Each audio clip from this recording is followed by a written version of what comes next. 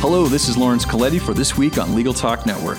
Monday, digital detectives Sharon Nelson and John Simic interview e-discovery and compliance attorney Patrick Gout about how attorneys should be prepared on technology issues when they investigate criminal and civil matters. On Wednesday, Vicki Boyson, the paralegal mentor, interviews social business management expert Doug Kaminsky about data recovery, e-discovery, and archiving information that is exchanged through new forms of communication like social media. And on Friday, the Legal Toolkit's Jared Correa talks to marketing strategy consultant and author Dory Clark about why it's important for lawyers to become subject matter experts and what they can do to become one. Here's a preview.